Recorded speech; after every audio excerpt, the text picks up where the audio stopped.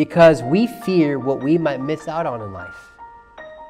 Oh no, I can't commit to serving God like that. I'd have to give up this, or I'd have to give up that.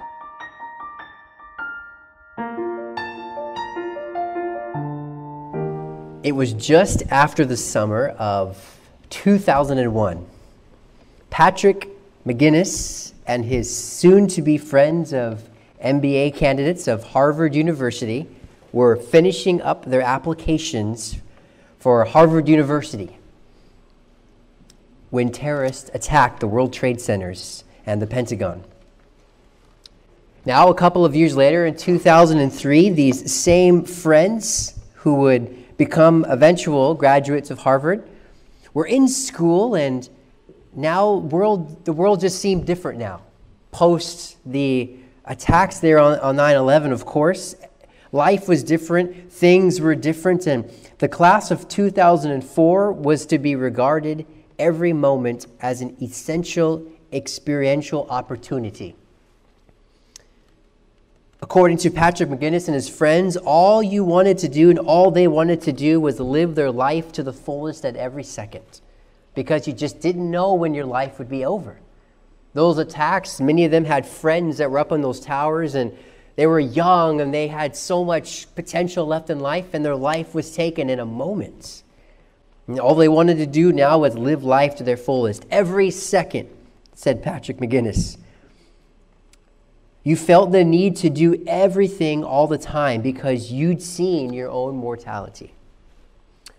It was at this time this group of friends decided to do their best to live life to the fullest and desperately try to fulfill their desires as quickly as they could in case they didn't have a tomorrow. Every second of the day was planned with their their simple algorithms they made with their cell phones and address books, and they didn't really have the technology we have today, but they had everything planned to the second. They wanted to spend as much time with friends, with family as possible. They canceled a lot of their vacation plans because they didn't want to spend it alone. They wanted to spend it with each other and friends as much as possible. And though it may sound like a decent way of life, you can imagine that this started to take its toll on these friends. It had its costs, this mentality. McGinnis and his group found they couldn't commit to anything. They couldn't commit to long-term projects or long-term jobs because they felt like it would take them away from their friends and family and things that they wanted to fulfill in life before their life could be over. They started canceling things and shifting their work, and even some of their friends started quitting their job so they can find a different job that could allow them to do more things, and their lives just weren't going the way that they had thought they were because they were trying to live their life to the fullest. It seemed every second they weren't doing the required things like work, sleep, and eat. They were madly trying to do, well, everything else. McGinnis and his group eventually gave their anxiety a name. And this is really the first time we ever hear this phrase before, but the phrase FOMO, the fear of missing out. Now in 2023, the term fear of missing out, or FOMO, is a term that is used often, and we don't really, it's a term that's kind of come and gone now. Fear of missing out. On what, though? They weren't exactly sure, but they wanted to make sure they didn't miss it, because the unknown can be quite terrifying. We live in a world today that does have fear. Not even with the wars going on. Even if there wasn't wars going on in our world today, there's always an opportunity to be fearful about something. And for many people, it's the fear of missing out on something that they could potentially be a part of. We come to our passage here in Genesis chapter 3, and we see something similar happening, this FOMO experience happening all the way back at the beginning of time. We come to Genesis chapter 3, and what does verse 6 say? This is a passage most of us are pretty familiar with here. In fact, just in verse 1, it says, "Now the serpent was more subtle than any beast of the field which the Lord God hath made. And he said unto the woman, Yea, hath God said, Ye shall not eat of every tree of the garden?" If you look back in chapter 2, we won't read it, but God just finished creating the world. It was beautiful. The Garden of Eden was, a perfect environment for mankind. What could you possibly want more than the Garden of Eden? It was perfect. But in verse 1, the devil now, called the old serpent here, comes into this serpent and asks Eve a question she'd never really contemplated before. She'd never heard a lie. She'd never heard, at this point in time, creation was at its pinnacle. It was perfect. Mankind had never sinned before. Eve, in her complete innocency, listened to the words of the serpent challenge the authority of God for the first time. Verse 2, "And the woman said unto the serpent, We may eat of the fruit of the trees of the garden, but of the fruit of the tree which is in the midst of the garden, God hath said, Ye shall not eat of it, neither shall ye touch it, lest ye die." I often picture in my head this serpent coming up to Eve somewhere in the garden, somewhere, we don't know where, but not next to the tree, not next to the fruit of the tree. Eve, I think, at this point knew, okay, we can go anywhere, but we can't eat from that one tree. So I imagine her and Eve probably did their best just to avoid it altogether. We can't eat it, so why be near it? I imagine they were maybe a distance away from that tree when the serpent came up and said, "Hey, Eve, hath God said, Ye shall not eat of every tree in the garden?" She says, well, yeah, we can't eat of that one. But then verse 4 happens.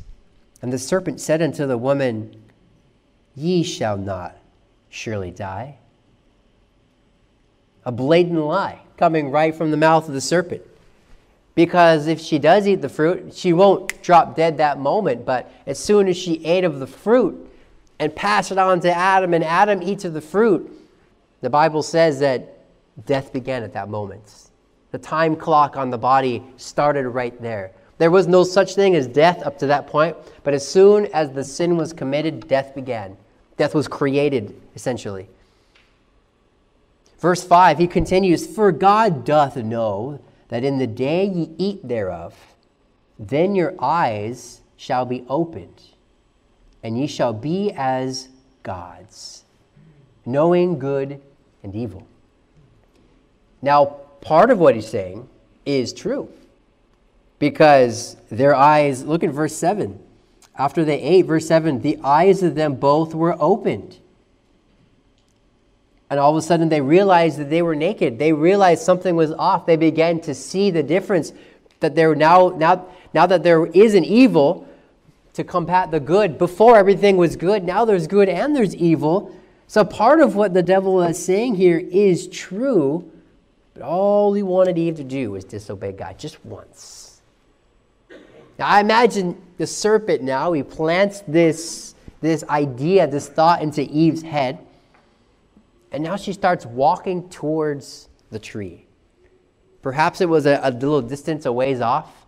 Sometimes in our picture books maybe that you see growing up as a kid, normally you see the serpent in the tree of knowledge of good and evil tempting Eve, and she's already right there under the tree. I imagine Eve actually being a little ways away now, contemplating, what if I eat that apple? What if he's right? What if I don't eat the apple?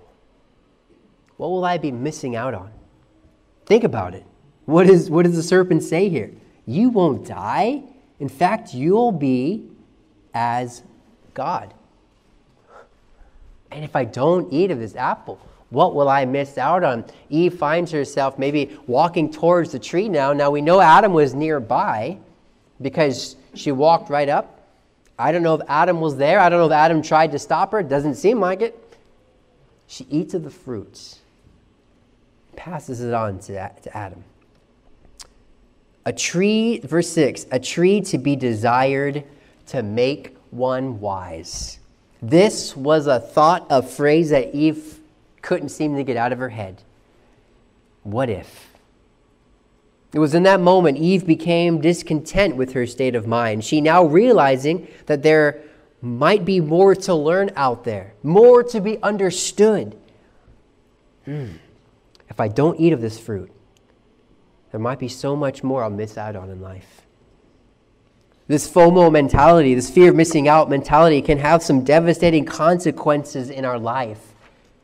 And I want us today to just look at two consequences today of living this fear of missing out mentality and how it could hinder our life for the Lord. The first thing I want us to consider today here is the fear of missing out can hinder your walk with God. It can hinder your walk with God. Remember the story I was telling you about Patrick McGinnis and his friends? Well, just before graduating from Harvard, another student of Harvard invented a way to help keep all his classmates in touch. Maybe you know what I'm talking about. At first, this guy's invention was created only for the students of Harvard, but eventually Mark Zuckerberg made Facebook public to the world in 2006. And since then, McGinnis and his buddies felt the pressure of FOMO surge to even greater heights now, as now they know what all their friends are doing, and now they can see instantaneously all the things they're missing out on. It surged, and not just amongst them, but all their friends. They became more connected with everyone all the time. And even though that wasn't necessarily the original intention, it wasn't to create fear amongst everybody, that's just the natural thing that happened because of it. More activities and more things to do now, more friends to keep up with. And I forgot about him. He was cool. Let's see how he's doing. And more info to keep up with all the time and more people to stay in touch with. It gets overwhelming. Of course, today we could laugh at this a bit because now most of us, if we have any kind of social media, you may have on there, oh, you've got 500 friends or 1,000 friends, and you probably don't remember much about most of them anymore, and we don't really even care as much. But when it first came out, boy, it was tough to keep up with everybody. What are some real-world examples of this fear of missing out that we may experience in our daily lives? They did this big poll and had people send in what was their number one worst fear of missing out. What was their number one fear? And these aren't in any particular order, but some of them were going to an event or a party that you didn't want to attend. Say what? People would go, and apparently this is happening today, people go to events and activities that they don't want to go to, but they go to them because they don't want to miss out on what might be there. Oh, we're getting together over here. Yeah, I got a lot to do. I really have things to do, but they end up canceling them, going, and they don't even want to be there in the first place. How about this one? Feeling pressured to buy a new car. Sometimes your friend pulls up in a nice car. Man. And they say, hey, come on in, let me show you my car. Oh, that's nice of you. And they open the door and you go in and, man, you're sitting in there thinking, oh, man, I wonder what it'd be like to have this. Man, it must be nice. Oh, look at that sunroof. You could roll the door handle works on this car. Man, I should get one like that too. And you don't have to pay for gas? Fantastic. Man, imagine what that would be like. Now this pressure. I had a friend growing up, and he started working a carpentry job. He went to college for a year, and he didn't really work out. And he got there was a guy in our church who was a professional carpenter, and he was much older than him, of course, but he offered to bring him on as an apprentice. Now, he had never gone through school or anything. He was literally saving this kid so much time and effort, and he would teach him and train him and all the ins and outs of building, framing, and all this stuff. And my friend was learning so much, and they would go back and forth with each other. My friend was my age, and this guy in our church, he was in his early 40s, but yet they would pick at each other like they were brothers. And they would always make fun of each other, this or that, and who's stronger, and this is kind of the friendship that they had. But my friend drove a small little car. I don't even remember what the car was. It was a nice car. His dad bought the car for him. It was basically brand new, but it was a small, fast little car. But the man, his name is John. John, he drove a really nice truck. I mean, vroom, vroom. Like, it had the power in it. And every time they would pull up for work, he would tease them and rev his engine. And, he'd roll down his window and say things like, one day you'll get a man's truck like this. Just little teasing like that. But the teasing started to get to my friend so much that from what I was told, without much permission, he sold his car. My friend's like 19 right now, sold his car, and used what little savings he had to buy himself a bigger truck than John. And as you could imagine, parents weren't too thrilled about this, weren't too happy that as debt started to climb, and this truck was costed way more money than this kid. I don't know, he had to swindle. How it happened was pretty crazy. But he did this because he wanted to up his friend, and he also wanted to feel what the power was, what all the talk was about. And after a year or so, I remember asking my friend, "So you happy you made this financial decision?" He says, "No." He says, "The worst mistake of my life." He says, "I have to work overtime just to keep up on payments." He says, "I have no life." He had to cancel his activities, his parties. He had to cancel everything because he had to pay for this truck that he thought he needed. Another poll that came in, binge watching a new show because everyone's talking about it. A new movie, a new show. Oh, did you see the show? Did you see the movie? Oh, no, I didn't watch it. A group is talking about something and you wish that you could be a part of it. There's an inside joke that's made. You wish you understood the joke, so now you have to go and you have to figure out what this means, and you find yourself doing things you don't really care about, but you do it just to be in. Not getting jobs like your friends was another one. I wish I had a job like that. And it causes some people to do crazy things in order to try to be better. Going to the same school or college as your friends was another one that came up. Another one that came up was your friends go to a restaurant or an activity without you, so you go the next day just to see what all the hype is about. Feeling depressed because you can't go to a certain event or outing. I remember when I was a kid, my parents didn't feel I was ready to go to junior camp. They wanted me to wait till I was a teenager. They didn't want me to. They didn't think that I, as a 10-year-old, could go away for 5 days with my friends. Which, to be fair, that's 5 days is a long time with your friends, and letting a couple guys in your church look after them. So I remember my mom said, "But you can go up," or my dad said, "You can help drive the kids up to junior camp and drop them off, but then you have to come back." And I said, "Okay, well, that's something." But I didn't realize that would make it twice as hard. I drove up to camp. You smell camp. I want to be there. All my friends are choosing their bunk beds, and I'm helping them put their clothes together. And I was excited about what's going to happen. And then the day came. The moment came. "All right, Tim, it's time to go." I'm like 10 years old, starting to cry. I want to be there so bad. I don't care. I'm 10. I'm not crying because I want to hear the preaching so bad. That's not why I was crying, unfortunately. FOMO. Feeling jealous when other people go on holidays. You didn't get to go on that particular one. How about when big sales come out? You get this FOMO, gotta buy that, gotta buy this. You don't need it. You have a nice phone, you have a nice this or that, but the possibility of an upgrade, what would I be missing out on? I know so-and-so is gonna flip his phone out and flaunt it in front of me. I wanna know what that's like. All these things can go through our head. Constantly scrolling on social media, oftentimes seeing what everyone else is doing can cause this kind of anxiety to creep up in our life. And oftentimes, we as parents too, this wasn't on the poll, but oftentimes we as parents, we're scared, or not just parents, but anybody in this room, we're scared sometimes to serve God or commit to Him because we fear what we might miss out on in life. Oh, no, I can't commit to serving God like that. I'd have to give up this, or I'd have to give up that. I couldn't commit all that. I don't want to miss out on what the world has to offer me. Eve didn't want to miss out on this potential opportunity.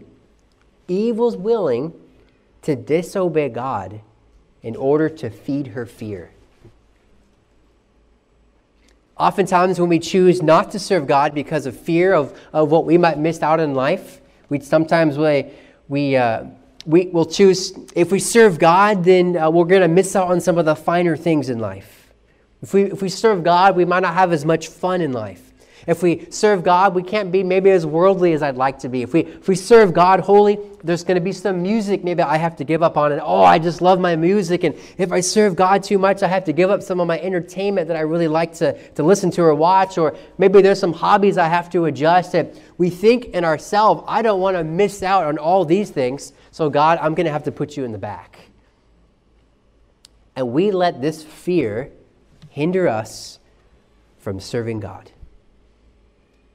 I don't know where we're at today, but I'm sure there are times in our life where we chose to ignore God because of something that we wanted to do. And it's time for us to start examining our life and asking ourselves, Lord, is there something in my life that I'm not willing to give up? Lord, can I be closer to you? Is there something? And I know if we were to really honestly look up to God and say, God, what are some things in my life that I do enjoy, but I probably should get rid of? I'm sure everybody in this room would have something.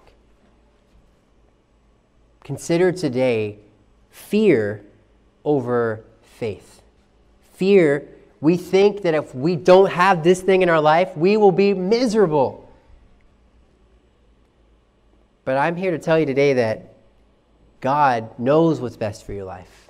And yes, you may really like this certain item, this certain thing, but you'd be surprised when you give it to God.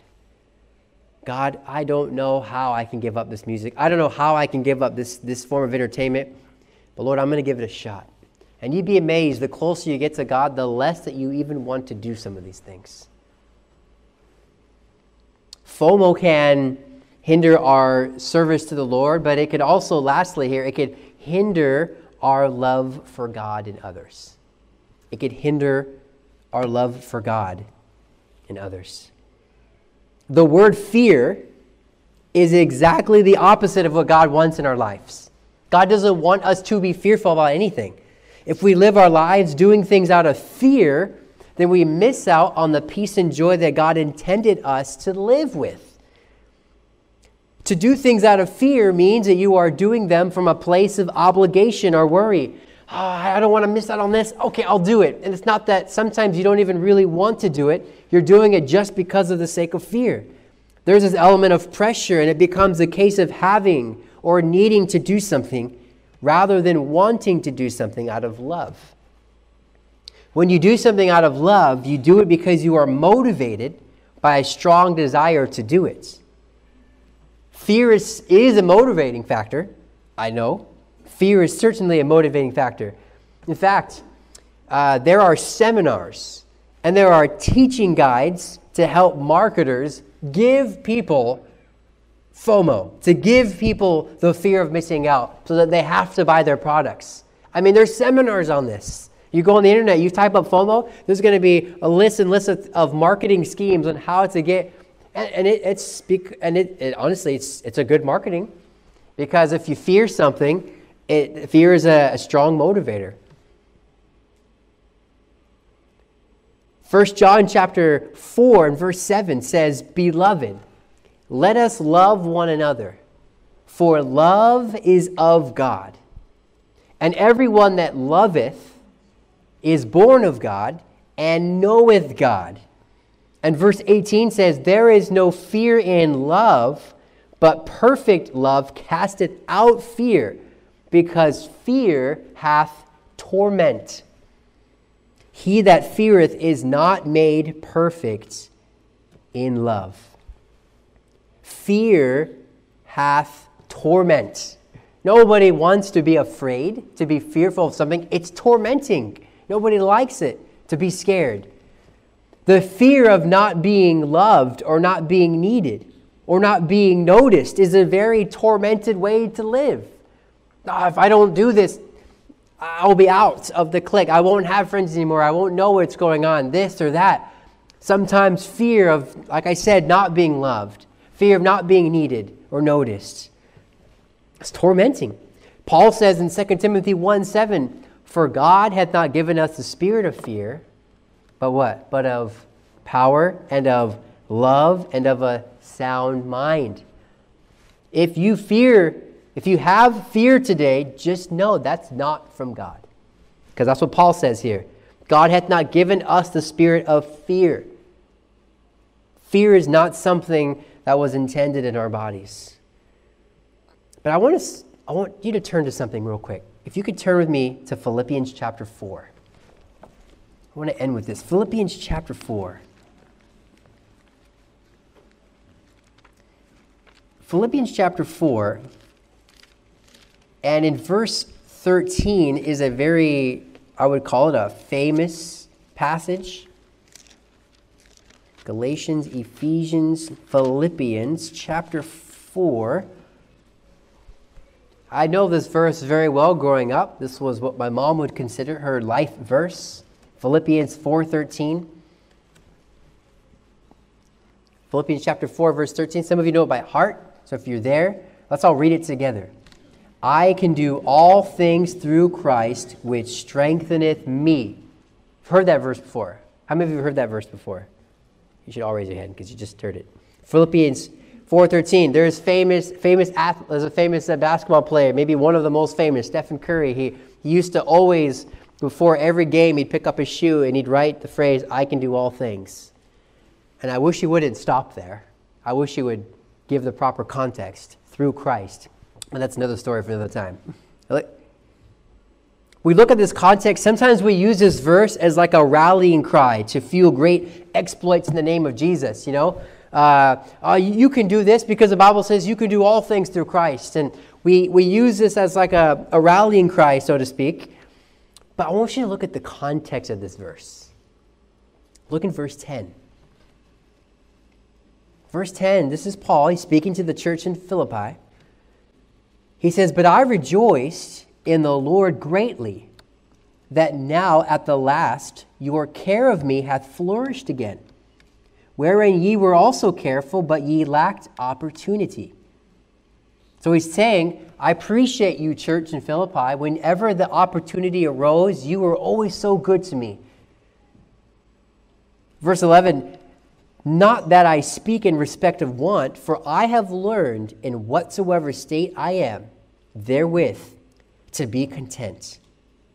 I know both how to be abased, and I know how to abound.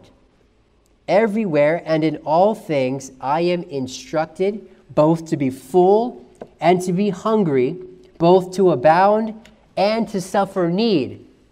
I can do all things through Christ, who strengtheneth me." You say, what's happening here? Learning to be content is one of the hardest state of minds to master.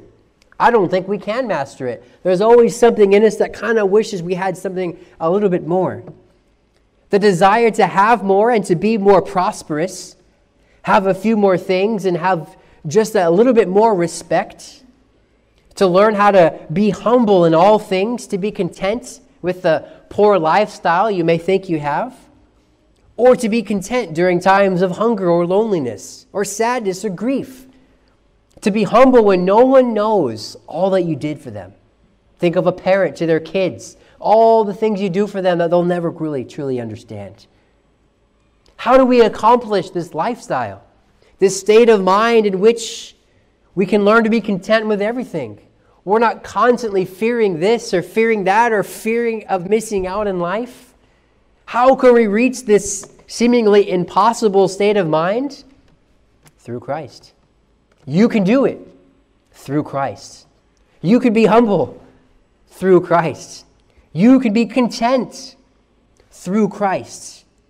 That's the context of Philippians 4:13. Yes, we can do a lot of things through Christ. But man, if we can reach a state of mind where we're humble, where we're content with the life that God has given us, just imagine what God can do for us. Imagine the money we can save. Imagine the grief that we could have on our life, where we're not worried about what everyone else is doing. But God, what do you want me to do? And that's where true joy comes in. Because the closer you get to God, the further away you get from fear. The closer you get to faith in God, fear goes further and further away. Faith and fear are almost opposites in a sense. How do we overcome this FOMO, this fear of missing out lifestyle, this mentality? Let's keep our trust in the Lord. Let's keep our faith in Him. Let us not let fear stop us from serving and loving the Lord. Let us learn not to be fearful about missing out on worldly, temporary things, but rather focus our attention of serving God as best we can right now. Don't worry about yesterday or tomorrow. Just serve God as best as you can today. If you could stand with me now as we close in prayer here.